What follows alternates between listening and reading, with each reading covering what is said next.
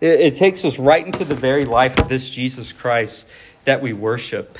When we start studying the book of Matthew, also keep in mind that what we are looking at is the central, most critical period of history. When we talk about the life of Jesus Christ, the life that he lived, we're talking about a life that changes eternity. All of time revolves around this man, Jesus Christ. If you listen to Pastor Dusty this past Sunday, looking at Colossians 11, the last half of that verse, and he said so many important things. I wish we could go over everything he talked about, just where the Bible repeatedly points us to the centrality of the person of Jesus Christ, to the superiority of who he is. But just the very verse that Pastor Dusty taught on this past Sunday, the second half of Colossians 3:11, where it says, Christ is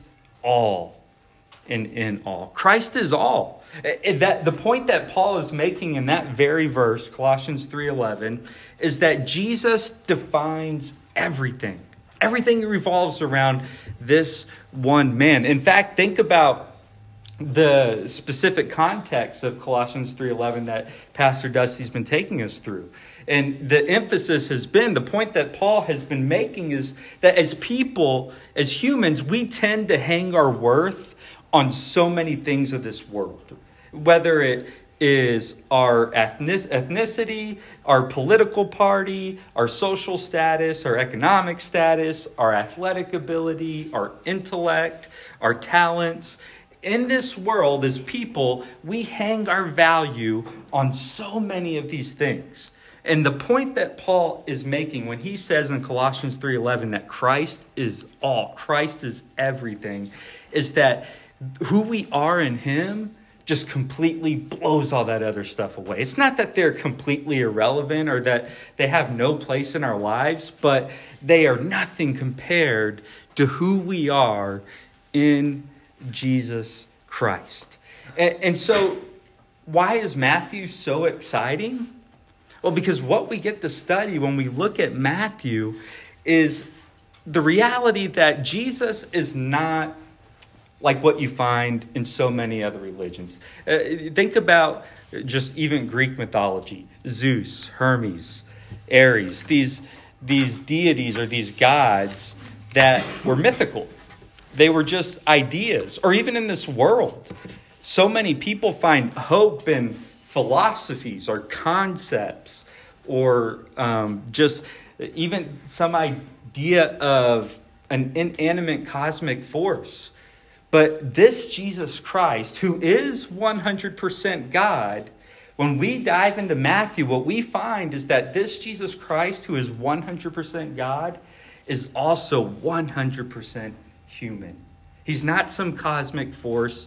He's not merely some idea or philosophy, but he is a real man who walked this earth just like you and I and forever altered history. History past, history present, history for eternity in the future, all altered by the life that we study when we look at the Gospel of Matthew.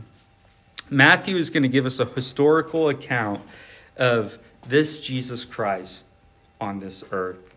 Tonight, we're going to look at chapter 1. And when you look at the Gospels, so Matthew, Mark, Luke, John, all four of them were written for different people from different perspectives and with a different emphasis. And they don't contradict each other. They never go against each other. They all communicate the same gospel message about the same Jesus Christ, but they have a different emphasis that they're making. So, for example, Mark wrote on behalf of Peter.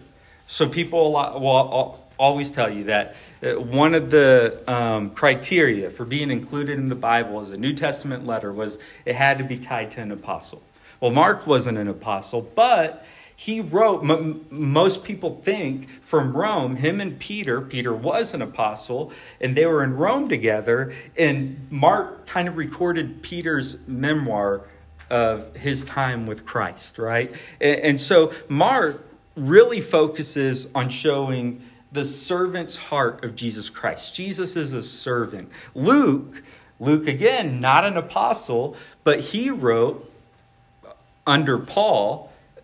He traveled with Paul. When you study through Acts, you see that he traveled with Paul. And Luke really took almost more of a historian scholarship type approach in compiling the records and the reports of who Jesus Christ is and what he did. And under the guidance of Paul, he compiled his gospel, really showing the humanity of Jesus Christ, that Jesus Christ is the Son of Man. That if you go back and look at Daniel talks about how he saw a vision as the Son of Man, as somebody who looked fully human, like completely human, but was given everlasting dominion and power by God the Father.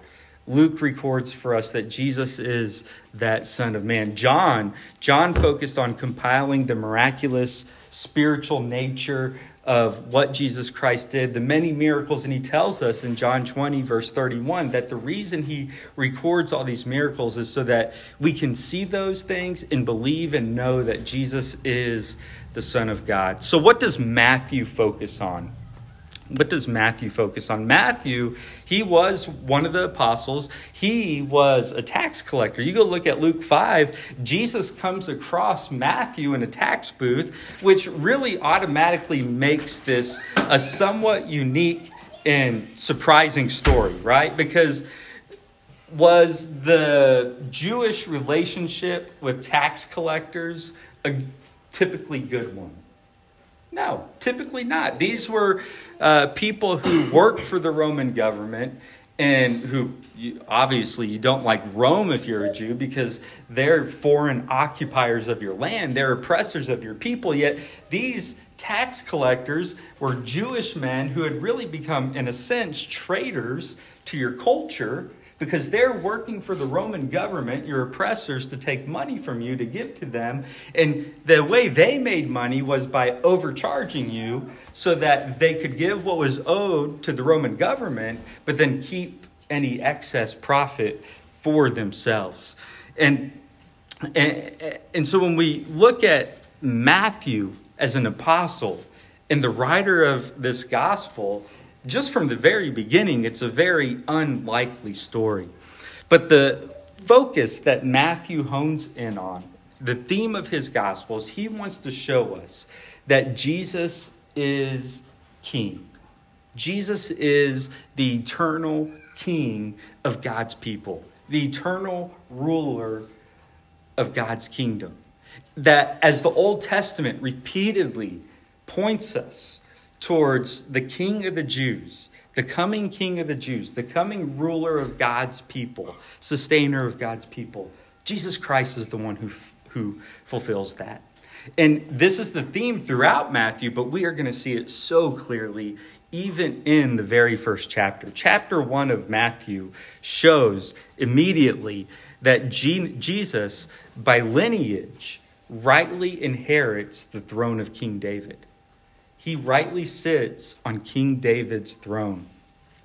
Matthew 1 falls into two very distinct sections. Verses 1 through 17 gives us the Abrahamic, Davidic lineages, showing us the kingly descent of Christ from Abraham down to the birth of the Messiah. That'll be the first section we look at. The second part, verses 18 to 25, give us the historical account of the birth of Christ. Let's look now at part 1, a king's lineage. I didn't want it all to pop up like that. I'll have to do better next time. But part 1 here, the king's lineage. We're going to read this. I mentioned last time that when you're reading through the Bible and you get to genealogies, it's real easy for your mind just to shut off, right? And for your mind to kind of go into autopilot, if you even do that. I mean, if we're being honest, a lot of times we just kind of skip, right? Like you're going through Numbers and you're like, I think we can page over a few over this list of names that I can't pronounce anyhow, right?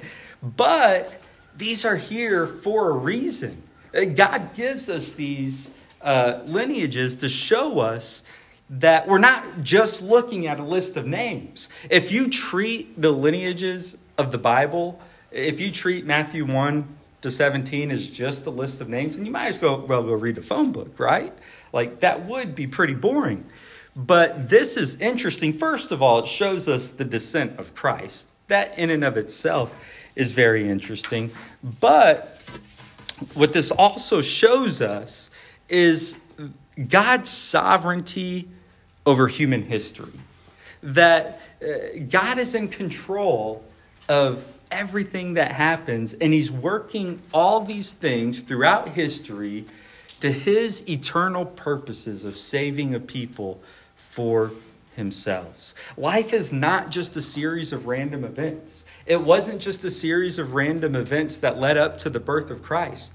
What this lineage shows us, and what the Old Testament really shows us, what so much of it is about, is showing us God sovereignly guiding history to bring about the birth of his son, Jesus Christ. I'm grateful for Asher McCullough. If he hears me say, hey, good luck, he'll correct me. No, there's no such thing as luck. He's done it, I think, at least twice, where he's heard me say good luck, and Asher's like, Mr. Brandon, there's no such thing as luck. I'm grateful for that. He's right. God sovereignly controls these things and works them for his glorious purposes. So we're not just going to start reading verses 1 through 17, because that would be tough, right? Like, we're going to do this as almost like a tour. Almost a tour where we just read along through these names, pointing out interesting things we find along the way. And there's really about 4, as you can see, 4 key observations I want to pull out of this list of names. But we'll just kind of read as we go along. But the first observation, God is eternally faithful to his promises. God is eternally faithful to his promises.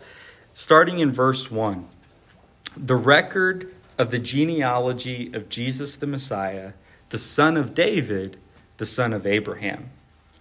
Abraham fathered Isaac, Isaac fathered Jacob, and Jacob fathered Judah and his brothers. Now, if you're going to look at this list of names, so as we go through, we're going to see some very familiar names for us. Some names we're like, oh yeah, I know exactly who that guy is. We're going to see names we don't have any clue about.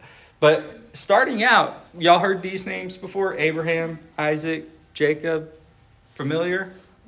All right. If you were going to make an argument for the faithfulness of God based off of those men, based off of these verses, what would you say? How do Abraham, Isaac, and Jacob in verse 2 here, how did they testify to God's eternal faithfulness to his promises? Owen? Because the Messiah was supposed to come from Abraham. Yeah. Where do you find that? That's like a bonus. That's hard. Like in Isaiah. Yeah, you could probably make an argument for that. But Genesis, right? So like, Owen is exactly right. When we come to the life of Christ, the birth of Christ, we're coming to the fulfillment of promises that God made to Abraham literally over 2,000 years prior to the birth of Jesus Christ. Jesus is really not just a moment in time fulfillment of the promises that God made to Abraham. Jesus is the eternal fulfillment of the promises that God made to Abraham. You got to go back to Genesis chapter 12, early. Genesis chapter 12, verses 1 to 3, where you find the Abrahamic covenant. And when the Abrahamic covenant takes place, when God enters into this relationship, he chooses Abraham and enters into this relationship with him and promises him the things we're going to look at here.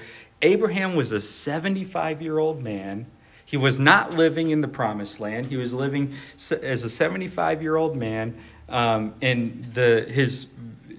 with his people well east of where Israel is today. He had a barren, elderly wife. He had no children, and there was really no prospect of children coming into his life at the age of 75. But God had a plan of redemption, and he was going to carry it out through Abraham. So in verses 1-3 of Genesis 12, God chooses Abraham and says, Abraham, I want you to leave your people. I want you to leave your land that you've known for 75 years. And I want you to go to this, what we now know as Israel, the promised land. I want you to leave. I want you to travel there. I'm going to give you this land. I'm going to make you into a great nation. And probably to me, the most interesting promise God makes to Abraham is that all the families of the earth are going to be blessed in you. You start to immediately see where Jesus, somebody like Jesus, is necessary for the fulfillment of that kind of promise. It finds its fulfillment in Jesus. First of all, this great nation, this is God's eternal kingdom.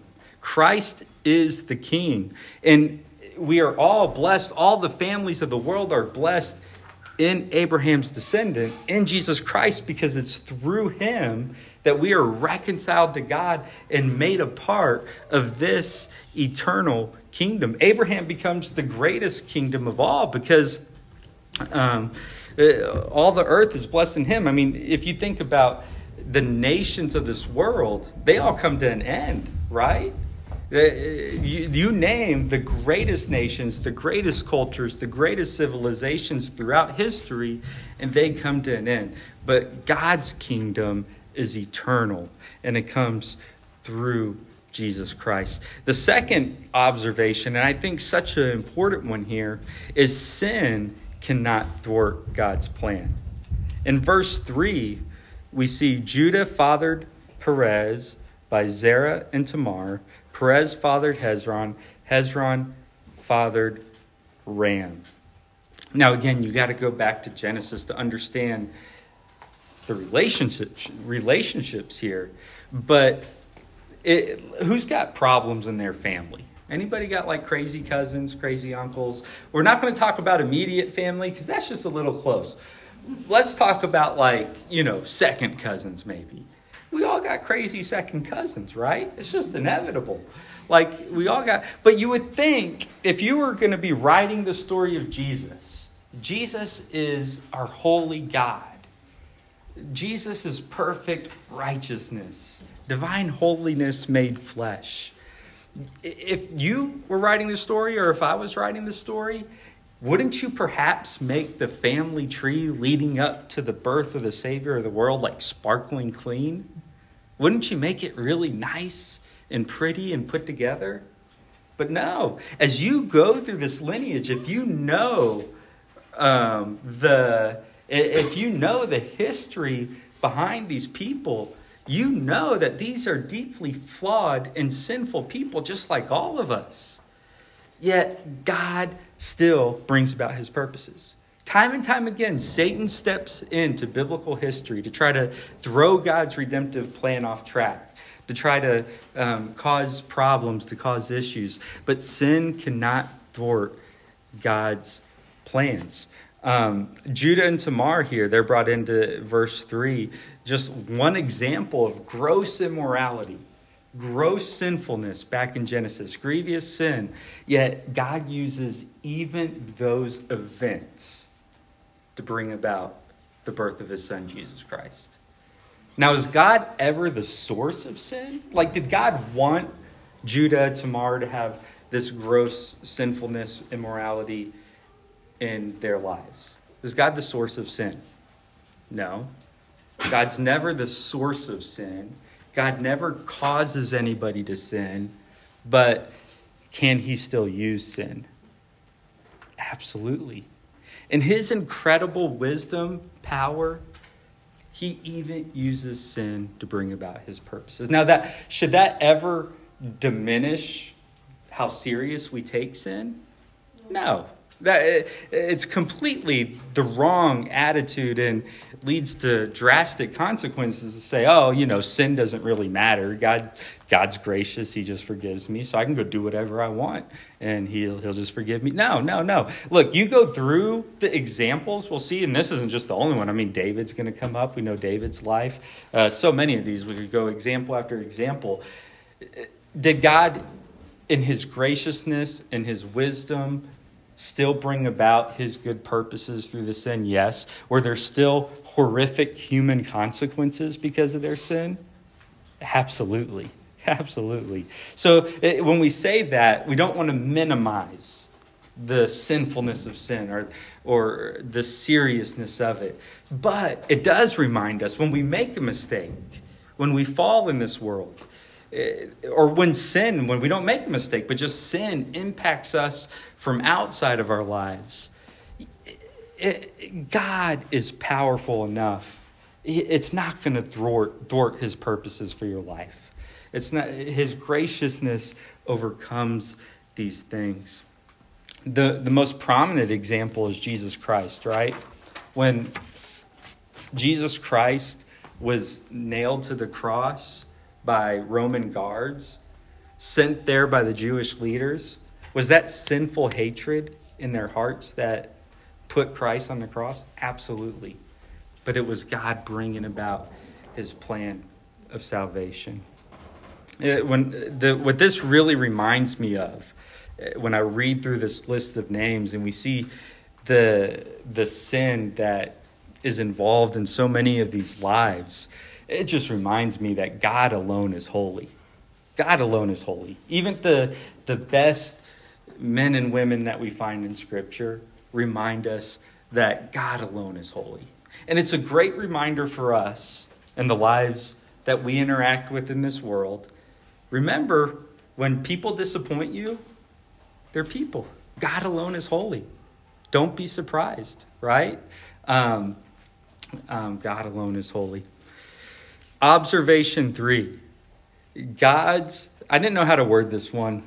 I put it up here. God's salvation plan included Jews and Gentiles. You could alternatively say, same thing, but God's salvation plan includes all humanity. So Jews, Gentiles, essentially when you see that in the Bible, it means all humanity. And we see that as we read through this lineage leading up to Christ. Verse 4, Ram fathered Amminadab. Amminadab fathered Nahshon. Nahshon fathered Salmon. Salmon fathered Boaz by Rahab. Now there's somebody interesting, right? Rahab, back from Judges 2. Two interesting things about her being included here. First of all, go back to the sinful thing, right? I mean, she was a harlot. That's what she was known for. But also now we have not just Jews, but we have Gentiles being introduced into the bloodline of Jesus Christ. Because for so much of history, a false way of thinking, particularly among the Jews, was that salvation is of the Jews. Like, this is a Jewish thing. You have to be Jewish. And there's no room for Gentiles in God's kingdom. But we see it here already being included. Boaz fathered Obed by Ruth. The book of Ruth is not there because it's just a great story. Like, a lot of people think of Ruth as like, oh, I love Ruth. It's a love story in the Bible. Yeah, okay, it is that. But the reason it's there is two reasons, I would say. One, because it is part of the history that leads us up to the birth of Christ. But then also the huge implication to Ruth is, again, Ruth is from Moab. Even a people group that was historically an enemy of the Jews, enemies of the people of Israel.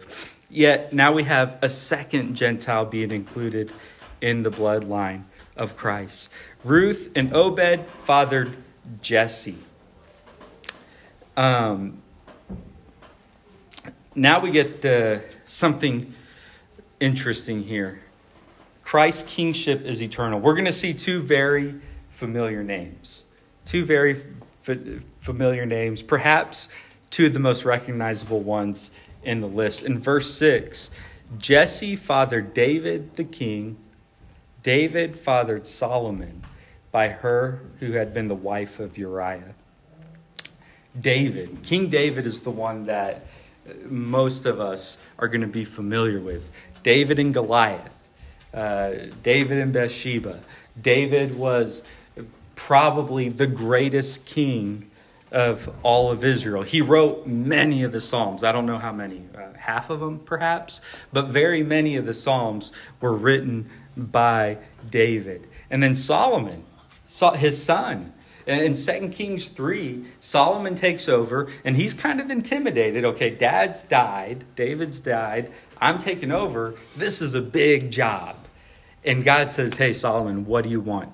Solomon says, give me wisdom. Help me know how to rule your people in a way that is wise and honoring to you. And God answers that. So Proverbs, Ecclesiastes, Song of Solomon, all comes through this Solomon we see here. And we're again reminded of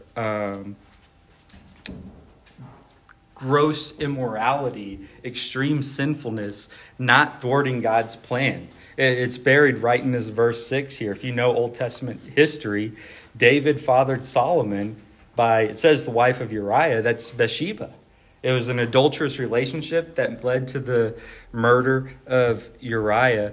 Yet here is where the lineage of Christ is king is established. It's established with David. Who was king before David? Saul. Okay. And then who was king before Saul?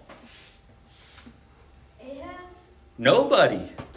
It was a trick question, kind of. They didn't have a king, right? You go back to Judges, and why does it tell us over and over again, why does it say that Israel did not have a king? Because God was their king. God was their king. They didn't need one. God ruled over them. They didn't need a king. Yet when you get to 1 Samuel, they say, I want a king. We want a king. This isn't working for us. Why do they say they want a king? Does anybody remember the specific? Because then they'll be like all the other nations. They wanted to be like all the other nations. That is a really dumb attitude that we so often take on, right? I mean, how often do we take that attitude on where we look around at what other people have and we're not content with what God's given us? We want what other people have. That's exactly how Israel got into this mess with their kings. They looked around. They wanted to be like the other nations. God wasn't enough. Did that work out well for them, this king thing? No. I mean, they had a few bright spots with the kings. Like, they had some occasional kings that came along that were okay. But for the most part, it was a disaster. Most of the kings were terrible. Yet, even within here, go ahead, Ian. That's why we have 2 books of Kings failing. That's right. Yeah, absolutely. No, that's a great point.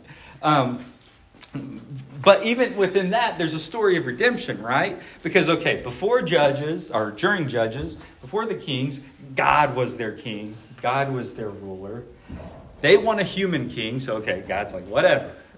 Here's your run of human kings. It's a complete disaster and failure. Yet, we circle back to Jesus Christ, their eternal king, born through this line of kings, who is, once again, God, their king for eternity. Isn't that pretty amazing, right? Like that cycle there where it's like sometimes God has to show us just how bad what we want is so that we can realize what we really want is him. It's really what you have here with this kings. But this is where... when we talk about Jesus Christ as king, he always has been. He always has been sovereign ruler and Lord.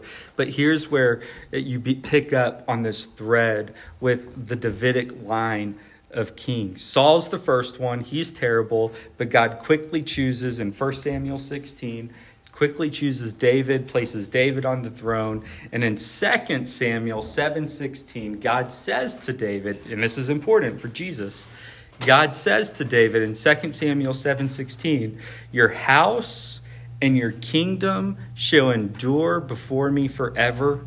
Your throne shall be established forever. It's going to our fourth point here, right? Christ's kingship is eternal. Because how is David's kingdom established forever? I mentioned this a moment ago. Are there any eternal earthly kingdoms? The Babylonians, how are they doing today? They were big time. Like the Babylonians were big time. Nebuchadnezzar, he's huge. How's Nebuchadnezzar's kingdom doing today? Not that great, right? The Roman Empire, big time. How's the Roman Empire doing today? Not too good. The Mayan Empire. What about America? Is America eternal? Go ahead. No, it's not. No? It can feel that way, right? When you're in the middle of it, you always think you're eternal. Even Israel. Go ahead, Fox. It says in the line of Jesus' ancestors, why doesn't it have Noah? Why doesn't it have Noah? Because it picks up at Abraham. I don't know. Because that's where that's where he decided to start. That's a great question. Why does it not have Noah? I don't know. Matthew, when he was writing, he wanted to pick up where Abraham was. And Abraham's obviously after Noah. And so, but if you go look at Luke, I forget where in Luke, maybe like chapter 2 or 3. Early on in Luke, it has a lineage that goes back to, or a genealogy that goes back to Adam, actually. And most likely the difference there, remember, Matthew's very focused on showing Jesus as king. That's his focus here. Matthew is very focused on that king thing. And so he really goes through Joseph's line and follows that kingly genealogy, showing that, hey, Jesus is born in this line of David. He is king of Israel. Whereas remember Luke's coming from more of showing the humanity of Christ. Jesus is fully man. Jesus is the Son of Man. And goes with that different emphasis. He actually goes, it looks like, more through Mary's genealogy and goes all the way back to Abraham. So I think there's just a difference of emphasis there. But yeah, because of Matthew's focus, that's why I think he picks up at Abraham and not earlier. But even Israel, right? Okay, so Israel didn't even exist from like 70 AD to 1949. I mean, that's like almost 2,000 years where Israel doesn't even exist as a nation. So the reason that God's kingdom is eternal is it's not of this world. There's going to come a time where God really just puts an end to this world. And he creates a new earth with new heavens where Jesus Christ reigns for eternity. Christ's kingship is eternal. And that's the only way that David's promise in 2 Samuel 7:16 gets fulfilled.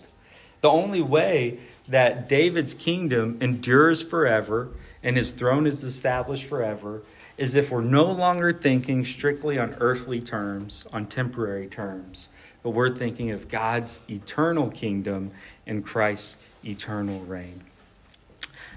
You'll see, we'll go a little bit quicker here through these next few verses, much quicker. You'll still see some noteworthy names. Solomon fathered Rehoboam. Rehoboam fathered Abijah. Again, a mix here of good and bad kings. Rehoboam was pretty foolish. The kingdom divided under him. Abijah fathered Asa. Asa fathered Jehoshaphat. Jehoshaphat fathered Joram. Joram fathered Uzziah. Now, Uzziah is interesting. Where do you recognize Uzziah from? I might be wrong. Wasn't he like one of the only like 3 good kings? That's a great question, and you could be right. I wouldn't disagree with you. You got to kind of know a lot of Old Testament in depth to like really be good with these kings. I wouldn't know enough to say yes or no to that. What I think of with Uzziah is the call of Isaiah. Like in Isaiah chapter 6, Isaiah specifically says that it was in the year of the death of Uzziah that God called him to ministry. He fathered Jotham. Jotham fathered Ahaz. Ahaz fathered Hezekiah. Hezekiah was one of the pretty good kings there He's the one Sennacherib invades from Assyria. And I just really love the way Hezekiah responds. Hezekiah says, okay, Sennacherib's scary, but we're going to trust in the Lord. We're going to trust in the Lord, and God delivers him. He fathers Manasseh. Manasseh fathers Ammon. Ammon fathers Josiah. Josiah was one of the greats, right? Like Josiah is the one who finds the book of the law that's kind of been ignored, gotten real dusty. And he's the one who dusts it off and says, hey, we're going back to this. We are going back to this. One of the great reformers. Josiah fathered Jeconiah, and that's where it really starts to fall apart. Jeconiah and his brothers at the time of the deportation to Babylon. And this is, after that is where we get really obscure with these next ones. Verse 12, after the deportation to Babylon, Jeconiah fathered Shealtiel. Shealtiel fathered Zerubbabel. Now, Zerubbabel is kind of familiar, right? Because when Cyrus says, hey, you Jews, y'all can go back, Zerubbabel is one of the first leaders of the people back to Jerusalem after the deportation. But after this, I got no clue what's going on with most of these guys. Because this is where you start to get to like intertestamental periods. I don't know. Zerubbabel fathered Abihud. Abihud fathered Eliakim. Eliakim fathered Azor. Azor fathered Zadok. Zadok fathered Achim. Achim fathered Eliud. Eliud fathered Eleazar. Eleazar fathered Mathan. Mathan fathered Jacob. Jacob fathered Joseph. Finally, a name I recognize. Joseph, the husband of Mary, by whom Jesus was born, who is called the Messiah. Verse 17 is kind of a summary. So all the generations from Abraham to David are 14 generations. From David to the deportation to Babylon, 14. And from the deportation to Babylon to the Messiah, 14 generations. So hopefully you see, when you read through that, it's not just a boring list of names. But you see God has just been guiding this plan of redemption, to Fox's point, since the beginning, right? Like, that's why if you go look at Luke's, he goes all the way back to Adam and Eve, because this is not just something that God decided to kick into gear with Abraham. That's just where Matthew happens to pick up. But you see this sovereign hand of God throughout the Old Testament. And this really makes the Old Testament come much more to life, right? Because you see what happened through these people. But that brings us to part 2, and I'm sorry that we got to pick up a little bit of speed here. We're a little bit behind where I'd want to be. Part 2, the king's birth. The king's birth. Verses 18 to 19, Joseph's dilemma. Joseph's dilemma. Now, the birth of Jesus, the Messiah, was as follows. When his mother Mary had been betrothed to Joseph, before they came together, she was found to be pregnant by the Holy Spirit. And her husband Joseph, since he was a righteous man and did not want to disgrace her, planned to send her away secretly. Planned to send her away secretly. Now, to understand Joseph's problem here, you have to understand what betrothal was. The closest that we're going to get to it in our culture is to be engaged. But it was really very different. So if a guy and a girl get engaged now, and then say like 3 months down the road, one of them's unfaithful to the other one while they're in the middle of planning the wedding and everything, or one of them decides to break it off, is that a huge inconvenience? It is, kind of, right? Like, it's a big pain. You might got to return some wedding gifts. You got the embarrassment of telling everybody, like, oh, hey, we broke it off. Like, it's a hassle. But betrothal was like a whole step beyond that. When a betrothal, it was an engagement, but it was absolutely as legally binding as marriage. Had all the legal implications of marriage, all the family implications of marriage. So it was an engagement period, but like as serious of a thing as divorce is in marriage, breaking off a betrothal was just as serious. So you got to understand that to understand the dilemma that Joseph is in when he finds out that Mary is pregnant. Because the only reasonable explanation, he knows they haven't been together. The only reasonable explanation is she's been unfaithful in this betrothal. And it's just as high of a level of guilt as adultery, as marital infidelity. And so Joseph, finding out that Mary has been unfaithful here, in his mind, that's a huge deal. In the Old Testament, what was one of the penalties for adultery? Death. Like, Joseph was very much within his rights to make Mary's life miserable, to put her on public display, to shame her. He was very much, if she was unfaithful, within his rights to do that. But it tells us something about Joseph's character here in verse 19. In verse 19, it says that Joseph, being a righteous man and not wanting to disgrace her, planned to send her away secretly. Notice it says in the beginning of verse 19, Joseph, her husband. So they're not married yet, but the betrothal was such a legally binding engagement that he would already be called her husband. But he's a righteous man. He doesn't want to make a public spectacle of her and plans to send her away privately, quietly. Plans to just divorce her quietly, go their separate ways. But God steps in verse 20 here. God steps in and reveals the miraculous conception.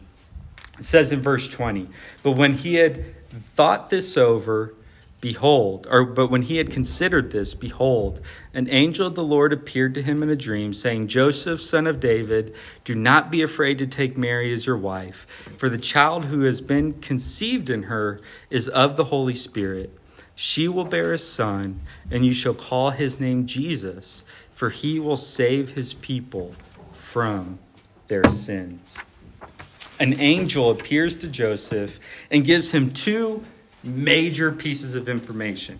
Number one is Mary has not been unfaithful. His only reasonable explanation for her being pregnant was that she has been.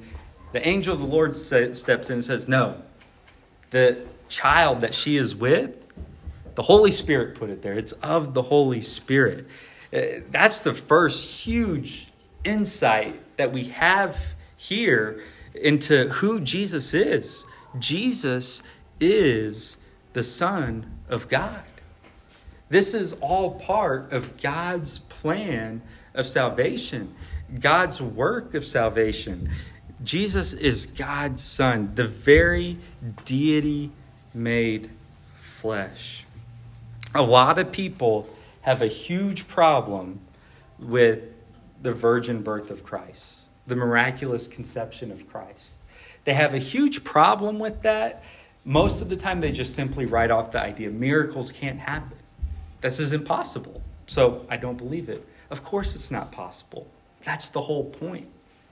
That's the whole point. And do you know why people have such a problem with miracles? Perhaps it is just an intellectual obstacle for them. Or perhaps it's that, what are the implications of this? Go back to even creation. I always say this about creation, right? Like, we come up as humans, all these different ideas for how the earth got here and how we got here, other than God created it. Because the implications, if God created this, those implications are huge. It has huge implications on your life. Same thing with the miraculous conception of Christ. If Jesus really is the Son of God, and this is really how Jesus was born into this world, that has huge implications for your life. Ian. A bunch of people just make up stuff because they're like, oh, God says not to do this. And they're like, well, I want to do that. Yeah. And since God says it, and he says not to do it, I want to do it even more. So they just come up with something else or add something in there. Or come up with something entirely different to get around that and say, oh, the Bible's not Because if you admit God is real, you got to admit His word is real. It has a lot of implications. And if you love sin, it's got a lot of implications for the sin in your life, right? The second thing that the angel tells Joseph here, his name shall be Jesus, for he will save his people from their sins. Jesus is derived from the Hebrew word Yeshua, means to deliver, to rescue. Jesus came to meet the biggest need that we have. The biggest need that we have is to be reconciled with God. Do you realize that God is life? Jesus said, here's eternal life, that they know the Father. Knowing God, fellowship with God, reconciliation with Him, that is life. That is our only good, our deepest need, and our sin creates an obstacle. Our sin separates us from God, makes us enemies of God. Yeshua, Jesus, the deliverer, the rescuer, came to save his people from their sins. We'll circle back to that in a moment. But lastly here, prophecy fulfilled, verses 22 to 25. And really this could almost go with chapter 2, because what we're going to pick up on a lot as we go into chapter 2 is Matthew is building a case from the Old Testament showing that Jesus is the King. Jesus is the Messiah that the Old Testament promised. He's going to do this over and over again. This is just the first example of it, where he shows us from the Old Testament that Jesus is the Messiah. And so verse 22, now all this took place to fulfill what was spoken by the Lord through the prophet. And this is Isaiah 7:14 he's quoting. Behold, the virgin shall be with child and shall bear a son, and they shall call his name Emmanuel, which translated means God with us. You want to know who Jesus is? Matthew is putting it right out there for you. And it's exactly who Isaiah and the Old Testament said he would be. Jesus is God with us. The eternal creator of the universe is a baby. Your mind can't get around that. It's just more than we can comprehend, that eternal God, creator, sustainer of all this, is a helpless baby. Emmanuel, God with us. That's who this baby is. 100% God, 100% human. A king is born. And Joseph awoke from his sleep and did as the angel of the Lord commanded him. He took Mary as his wife, but kept her a virgin until she gave birth to a son, and he called his name Jesus. Look, application here is pretty simple, right? If this is true, your life has to be changed. Your life has to be different. The Old Testament, thousands of years of scripture points to this moment. God with us, the birth of the Messiah. And why he came is given to us right here.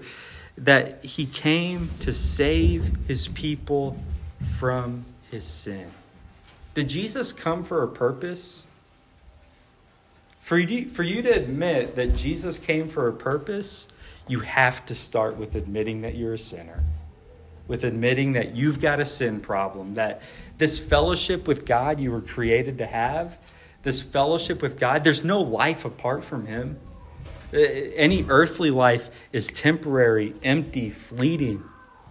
We got eternity to think about. And there's no life separated from the Father. Yet we all, each and every one of us, has this sin problem that Jesus, God with us, Emmanuel, came to save us from. My question is, do you believe this? Do you believe what all the Old Testament prophets pointed to? Do you believe what this history of the Jewish people led us up to? Do you believe that this Jesus is the Son of God? My challenge to you is to evaluate that in your own life. Have I come to a place where I recognize who Jesus Christ is? And Matthew's going to be amazing. We're going to jump in and we're going to see just so many miraculous things that Jesus does, so many incredible things that he teaches us, but it all starts with recognizing who he is. And as we go into chapter 2 next week, Matthew's going to continue to build this case over and over again. Jesus is the King. Jesus is the Messiah. Jesus is the one that this all points to. Let's pray. Lord, we thank you so much that you don't hide yourself. You don't play games with us. You don't cloak yourself, but you make it as plain as possible that for any of us who would recognize our sin, repent from our sin, turn to you, that in you we would have life. In you we would be delivered from our sins. We would be saved from our sins. That's why you came. That was the eternal plan of the Father. That was the plan that all this Old Testament history led us up to. And I just pray that you would convict our hearts of that reality and that truth, and that you would help us to love you more and to live for your glory. And it's in Christ's name we pray. Amen.